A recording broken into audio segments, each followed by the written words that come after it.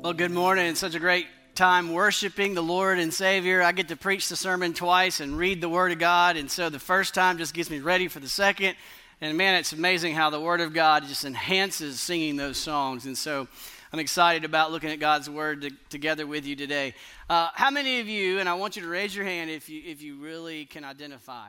It's probably the older crowd. Over 20. How many of you have somewhere in a bonus room or in a closet or in an attic a bunch of scrapbooks full of pictures of your kids and your memories? Anyone? Okay, all right. See, that used to happen. It was called photographs and scrapbooking and creative memories. Now it's all digital. But for those of us who have that, you're gonna value those, right? Like this week, we dropped our baby off at college, so now we're empty nesters, and so you can always, if you just don't know what to pray for us, because we're probably somewhere crying in Shreveport, and or traveling because we're trying to figure out what to do. Or if you get bored, call us. We'd love to go to dinner and figure out what you do with free time. And so, but before I came this morning, I went upstairs in the bonus room above the garage, and I found 2 big baskets full. And literally just album after album after album. I knew right where they were because they've been there for 18 years. And it's got every first thing that happened. The one I happened to grab to make you cry was her first in Miss Vale's Wales at South Highlands. Her first, was that kindergarten? Her first kindergarten year. I'm going to really get her crying now.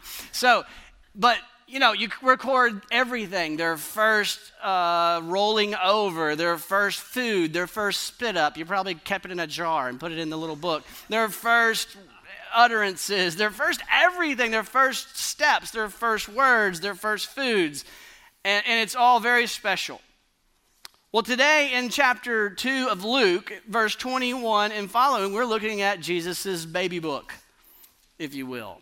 Luke has already told us he's doing a very careful investigative study, and he says, I'm going to present it out to you in a chronological order. Jesus' life, what he did, what he said, and everything that's important is captured enough for us to read this book, flip through the pages, and say, okay, I get an idea of who this Jesus is. And what you're going to see is, it is profound. What is recorded about Jesus is so profound that it can't be taken lightly. And so what we do see today is just at 8 days old, something happened. At 31 days later, at 40 or 33 days later, so at 41 days old, he's dedicated. We're going to see that. What we are going to know for sure is that Jesus did not wear a monogram smocked outfit. I know, I didn't see that anywhere in here, so all the dads were right that our kids should not have to wear that outfit. But when we read the Luke text, we should say, what is Luke trying to convey with the events that he chose to put in the book? What message? Don't just look at the pictures and get lost in the picture. Look at the bigger picture of the book, that Luke is trying to make a point with what he chose to place in this book. And a particular notice that he'll put in parentheses. This is helping you be a good reader of the Bible. Anytime the author puts something in parentheses, he wants to make sure you don't miss this. He's going to do that in this text. And so as we look at these historical events that he has carefully investigated and placed them side by side for us to consider, all before he was 12 years old, I want you to be willing to go where the facts lead you. That if it leads you somewhere that you're not comfortable, say, okay, well, at least I'm willing to consider what is said, what his life, the significance of his life. And my prayer is the Holy Spirit will open your heart to believe the truth about Jesus. Lord, we ask that you'd help us receive the truth about Jesus today, that as we look at these scenes, these 2 scenes at the temple that Luke records for us, that we will be willing to accept what is presented here for us. And so, Lord, would you move powerfully by your Spirit and give us faith to receive your message about your Son, Jesus. And it's in Jesus' name we pray. Amen. All right, so let's turn in your Bibles to Luke chapter 2, verse 21 and following. And so we're going to look right now. First verse is 21. He says, and at the end of 8 days, so we just been recording about the birth of Jesus last week. And it says, and he continues chronologically, at the end of 8 days, when he was circumcised, he was called Jesus, the name given by the angel before he was conceived in the womb. All right, stop there. So Luke records this scene at the temple, or he records this scene 8 days into his life. And he says he was circumcised. The first thing I want you to notice is the focus is on Jesus. The way it's written is intentionally focused on Jesus. It doesn't say on the 8th day Mary and Joseph did this. It says on the 8th day he, Jesus, was circumcised. The focus is, let's look at Jesus. Let's consider Jesus. And notice what he says about him. It says in verse 21, he says, he was called Jesus. And you're like, okay, well, what's the big deal about that? Well, he tells us, the name given by the angel before he was conceived in the womb. All right, stop there. So you're reading, and you're working through this book, and he says, hey, he was circumcised on the 8th day, and they called him Jesus, and you're like, so what? He says, that's the name that Gabriel told them to give him. So as a good reader, what's the very next thing you should do?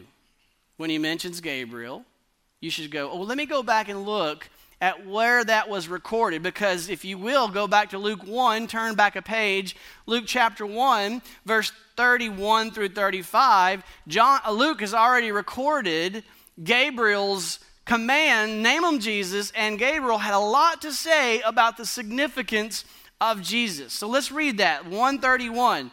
Gabriel said, Luke records, and behold, you will conceive, so these are Gabriel's words, you will conceive in your womb and bear a son. You shall call his name Jesus. He will be great. He will be called the Son of the Most High, and the Lord God will give him the throne of his father David, and he will reign over the house of Jacob forever, and of his kingdom there will be no end.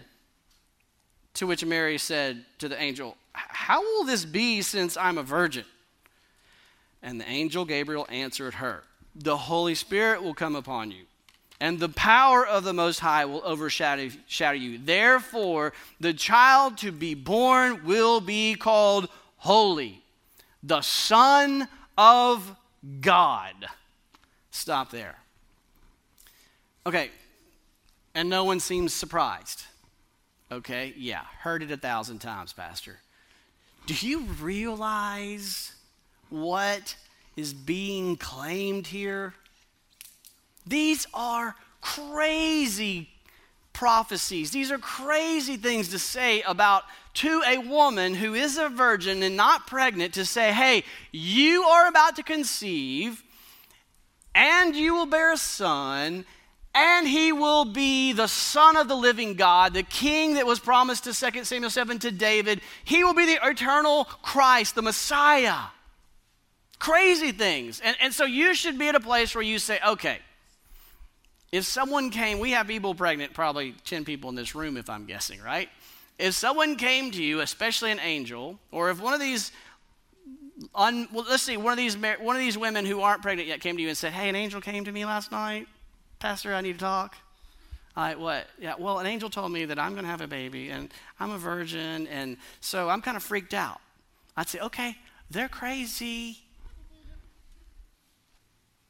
And if not, if they end up having a baby, I'm like, okay, something crazy is happening. Something supernatural, something special is happening in our midst. And that's exactly the place that we are. When such crazy things are claimed, the angel has boldly stepped out there and said, test me. And if this is not true, you should not follow this. Because this is what you do with people who claim these things and they're not true. You get them help in a facility. You don't follow them and say they're good people and they're smart people and they're polite and they're wise and we're going to create an organization that follows their teaching. You don't do that. C.S. Lewis said, either Jesus is Lord or he's a lunatic or he's a liar. You can't say that Christianity is a nice teaching that we should respect You have to go all the way with it because Jesus claimed to be the Son of God, and the Gabriel said to Mary, you're going to have a baby as a virgin. The Spirit of God's going to give you a child, and this child is the Messiah, the Christ, the Son of the living God, the Holy One, the throne of David, the eternal King. And so we have to be serious about the claims of Christianity, the claims of Luke. So let's do this. Let's make a list. We're going to do this together right now. We're going to make a list of all the things that Gabriel claims about Mary and the baby. So looking through verse 31 and following of chapter 1, Gabriel's words to Mary, a virgin will conceive. That's our first item. That's verse 31. Continuing, she will bear a son. He will be great, verse 32. Continuing verse 32, he will be called the Son of the Most High. Verse 32 again, he will be given the throne of his father David. That's the promise of 2 Samuel 7. He will reign over the house of Jacob or Israel forever. That's Luke 1:33. And continuing in verse 33, his kingdom will not end. He'll be the king of a kingdom that will not end. Mary will conceive by the Holy Spirit. That's verse 35. And then continuing in verse 35, the child to be born will be called Holy. Did anybody call your child Holy, the King of Kings, the Eternal One when they were born? No. Finally, in verse 35, he will be called the Son of God. You don't say these kind of things lightly. We're going to measure these claims. Lord, lunatic, or liar, because they know it's not true. So Luke has investigated everything clearly, and we've already seen him checking off the boxes from chapter 1 and chapter 2, just from the stuff we've already studied. Let's pull the list up and let's check off a few of them that we can check off. Number 1, a virgin will conceive, check. She will bear a son, check. And then if you skip down a few, because we're going in order of verses of 31 through 35, Mary will conceive by the Holy Spirit, check. Now, if you say, well, Pastor, she said she was a virgin, but how do we know this? Well, let's just say that if we have enough evidence to corroborate all the other claims, we should gain confidence that all of this is true. And that's what you do in court. You don't have all that. You have to look at the total picture. So I think that's why Zechariah and Elizabeth having John the Baptist is so closely associated with Mary and Joseph and Jesus. So we go to what we can validate, and Zechariah and Elizabeth were well beyond childbearing years. It was a supernatural, crazy, insane thing for Zechariah and Elizabeth to say, hey, guess what? We're pregnant. Everyone says, nah, you're crazy. Unless they're not. And sure enough, they have their child. And they are great friends with Mary and family with Mary and Joseph, who had a almost equally crazy claim, unless they're not crazy. And so they have corroborating evidence, corroborating testimony of Elizabeth and Zechariah saying, wait, you need to believe her. She was a virgin, and God miraculously gave her a child through the Holy Spirit. And so we see how this is going to work. The evidence, let's build the evidence and let's see what we are confronted with about Jesus. So let's continue reading in verse 22. Luke continues, and when the time came for their purification according to the law of Moses. And now as I read these things, see if something jumps out at you. I want to help you be a reader of the Bible. See if a repeated phrase jumps out at you. And when the time came for their purification according to the law of Moses, they brought him up to Jerusalem to present him to the Lord. As it is written in the law of the Lord, every male who first opens the womb shall be called holy to the Lord, and to offer a sacrifice according to what is said in the law of the Lord, a pair of turtle doves and 2 young pigeons. Did a phrase jump out at you? According to the law, according to the law, according to the law, just as was written. So what do you think Luke's trying to point out? Notice it was in parentheses. Just as was written in the law of the Lord. Luke wants you to see that Jesus, at 8 days old, is already fulfilling the law of the Lord. His whole life is one of fulfilling the law of the Lord. His life is a perfect expression of obedience to the will of God. The law is the revealed will of God. And so he wants you to understand Jesus' whole life is perfectly fulfilling God's will. He was circumcised as the law required on the 8th day. He was given the name of Jesus just as God through Gabriel commanded his name would be Jesus. 33 days later, which is exactly when the law requires, the mother was to go through a ceremonial purification after having a child. They did that just as the law required. And while they were at the temple going through this ceremonial purification, what did they do? They dedicated Jesus. Now, why did they do that? Just as it was required in Exodus chapter 13. Now, what is Exodus chapter 13? Well, let me take you back to generations and generations before when Israel was in Egypt. They were enslaved. God delivered them at the hand of Moses, and then they were all camped. And there was one last plague, if you remember, that was going to come. Do you remember what that plague was? The death of the firstborn. And God graciously, listen to the gospel when I say this. God graciously proclaimed good news to those who knew death was coming, that if they would put their hope and trust solely in God's promise and provision of the blood of an unblemished lamb, they would be saved. So here's a beautiful picture of the gospel. And so those who trusted God evidenced it with their obedience, and they spread the blood of the lamb, the unblemished lamb, over their doorposts, so that when the angel of death came, their firstborn child was saved. That's the gospel for us, that those who put their faith in the provision of the blood of the unblemished lamb of Jesus Christ that was shed on the cross for your sins, you will be saved. And it will be evidenced by your obedience to God. So those who were saved, God then said, you are mine. I saved you. I redeemed you, your firstborn. They are to be set apart. They are to be consecrated for my holy purposes. That's the very definition of holy. In Exodus 13:2, God said, consecrate to me all the firstborn. The word consecrate means set apart, holy. And so Luke is revealing that Jesus was consecrated. He was set apart, holy unto God. And so this brings us to a next item that we can check off our list. We can check off the fact that he will be called holy. Check. So you see we're on the right track. I think that's what Luke is doing in this text, is he is working through all that Gabriel said, checking them off one by one with the actual events that took place in Jesus' life. Okay, let's keep reading about what else happened at the temple. Verse 25 in our text for today, 2:25. Now while they were at the temple, there was a man in Jerusalem whose name was Simeon. And this man was righteous and devout, waiting on the consolation or the comfort of Israel. And the Holy Spirit was upon him.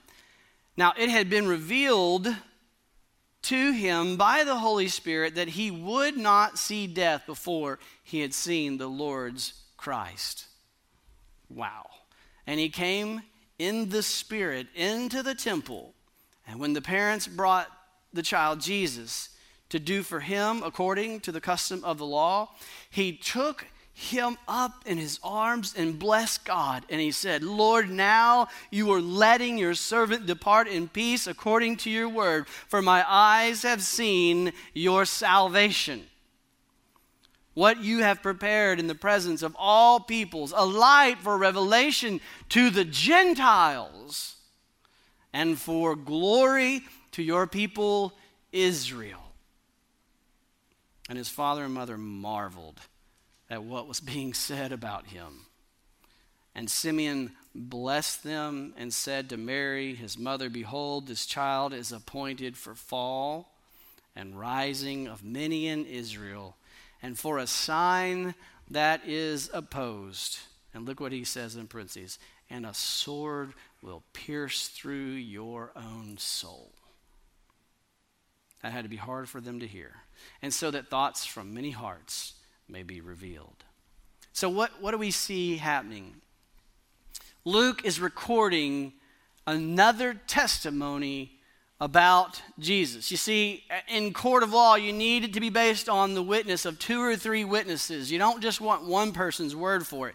And so Luke has investigated, and he says, here's another witness about what happened and about the significance of Jesus. And notice he points out how trustworthy this witness is. This man is a mature man of God. He is righteous. He is devout. He is filled with the Holy Spirit. He has been longing and waiting patiently and faithfully for the arrival of the Christ, the Messiah, as promised in his scripture. So he is a man of God who knows his Bible, knows that he's supposed to come, and he's waiting faithfully for his arrival. And then they bring Jesus, this 41-day-old baby, into the temple to dedicate him. And the Spirit of God, not only is he filled with the Spirit, but he's led by the Spirit. Look at verse 27. It says he came in the Spirit into the temple. The Spirit led him. He's been waiting, and the moment has come. Let me go into the temple. And then here comes this 41-year-old baby, and the Spirit says, here he is. And he grabs this baby in his hands, and he praises God. The Messiah has finally arrived. And Mary and Joseph just marvel. Literally, oh my God.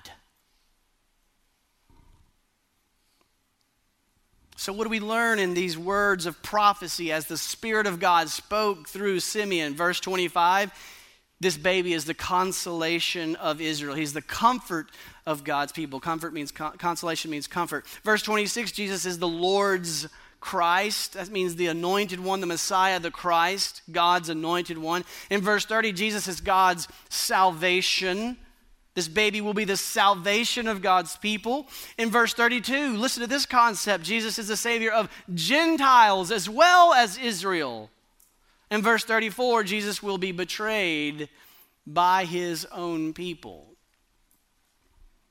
And so, this is a glorious second witness to the significance of this baby. This is no ordinary baby. But we're not done. Verse 36, we see another witness, and there was a prophetess, Anna, the daughter of Phanuel, the tribe of Asher. You know the one. Remember her? Yeah, go talk to their parents. Go validate this. There's some details. That's what Luke is doing. She was advanced in years, having lived with her husband 7 years from when she was a virgin, and then as a widow until she was 84. Some translations say that she lived as a widow 84 more years. So she's either 84 years old or 100 and something years old. And she did not depart all those years. She did not depart from the temple, worshiping with fasting and prayer night and day. And coming up at that very hour, as God would have it, she saw Jesus and saw what's going on, and she began to give thanks to God and speak of him to all who were waiting for the redemption of Jerusalem. He is alive. He is here. He has arrived. I've seen him. And so what does Luke do? And Luke's saying, I have another incredibly faithful witness for you, a godly woman who was married at a young age, who was only married for 7 years, and she lost her husband, and then she spent the rest of her life as a widow worshiping God with prayer and fasting. And when she saw this 41-day-old child, she said, the Redeemer has arrived. Praise God. Another credible witness of an incredibly faithful, godly woman saying that this baby is the Redeemer. So we can check off several things off our list. We can check off that he will be great, check. He will have the throne of David, check. He will reign over Jacob, check. And his kingdom will not end, check. Several witnesses, reliable witnesses, have said this about a 41-day-old baby. So there's only two prophecies, claims of Gabriel that need to be checked off, and they both have to deal with him being the Son in verse 32, the Son of the Most High in verse 34, the Son of God. So what do you think we're going to learn next? Well, let's see. Verse 40 of chapter 2, we continue the story of Jesus' life. Now, get ready, guys. You're going to be comforted from all your bad decisions as a dad to forget your kids at school like I did. Okay, verse 40. And the child grew and became strong, filled with wisdom, and the favor of God was upon him. That phrase is the beginning and ending of this section to make it a package here.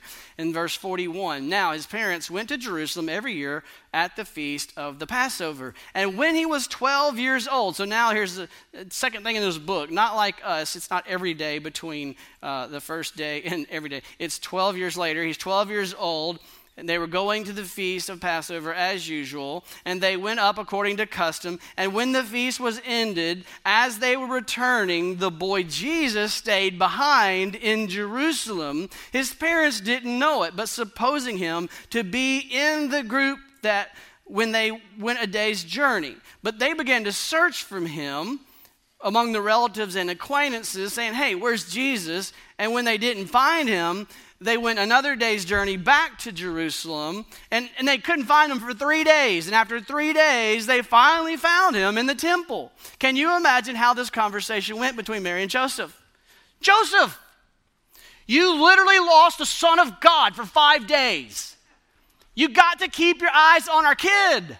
I'm taking care of everything. I've got everything. You can't do one thing. Just watch the kid. I can't tell you how many times Dina Howard had to call my office at South Highlands and say, hey, I'm like, oh, I'm on my way. I'm coming to get my child right now. And Jared's covered for me many times when my daughters would call, and he said, yeah, he's on his way. And I would dart out the door. But see, I'm better than Joseph. I didn't lose the Son of God for 5 days. And all who heard him, where was he? He was in the temple sitting among the teachers. That's what every 12-year-old does when they're all by themselves for 5 days. They're in the temple sitting at the feet of the pastor, asking me great questions. This child is not ordinary. After 3 days, they found him in the temple sitting among the teachers, listening to them and asking them questions. He's not learning from the teachers. He is using the Socratic method to teach the teachers.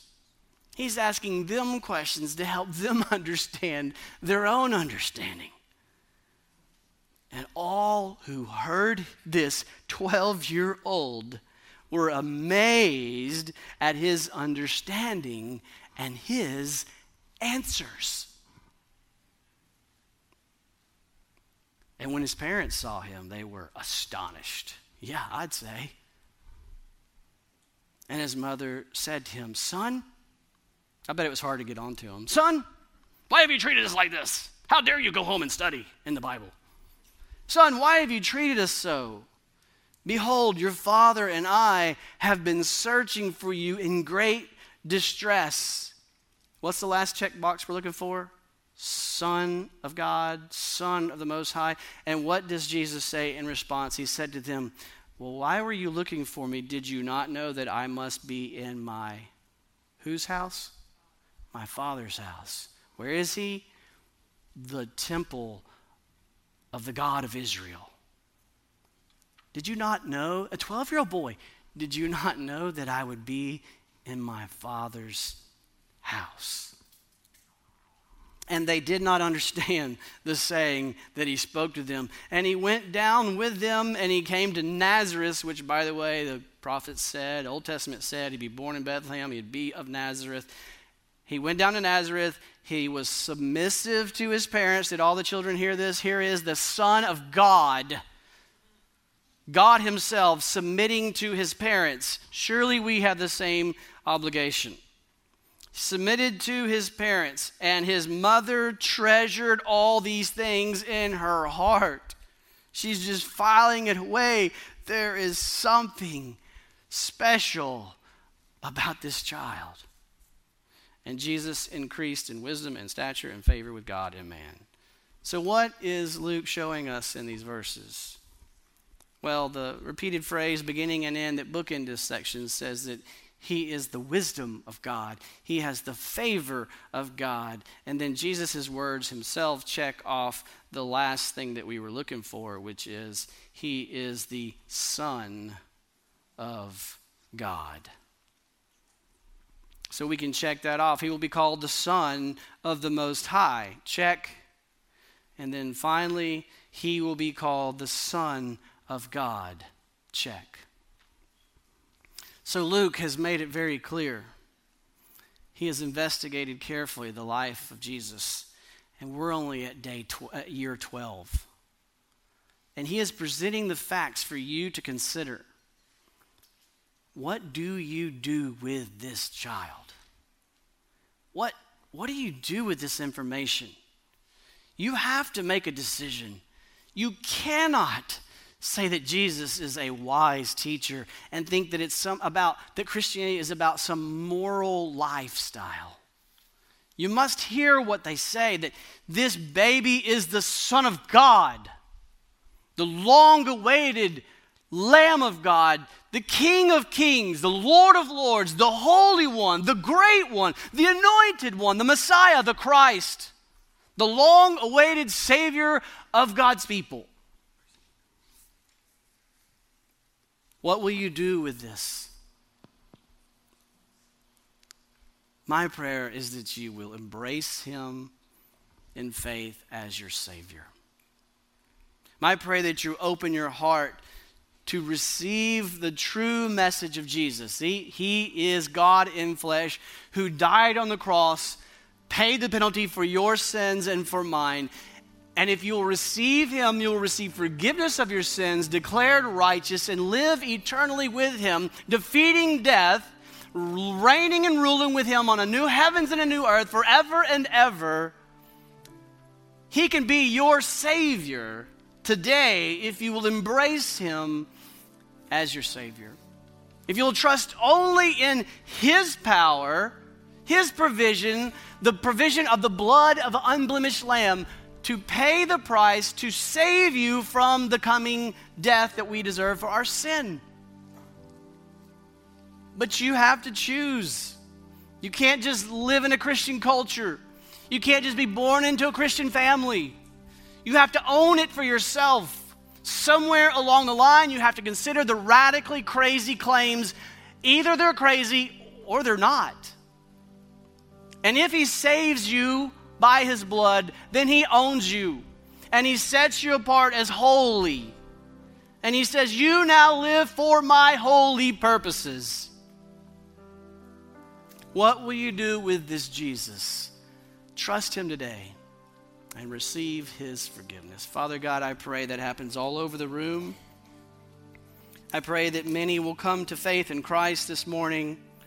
And as we sing this song worshiping you, that all who know you as Savior will be focused on bringing glory and honor to you and your name all the days of our life. It's in Christ's glorious name we pray. Amen.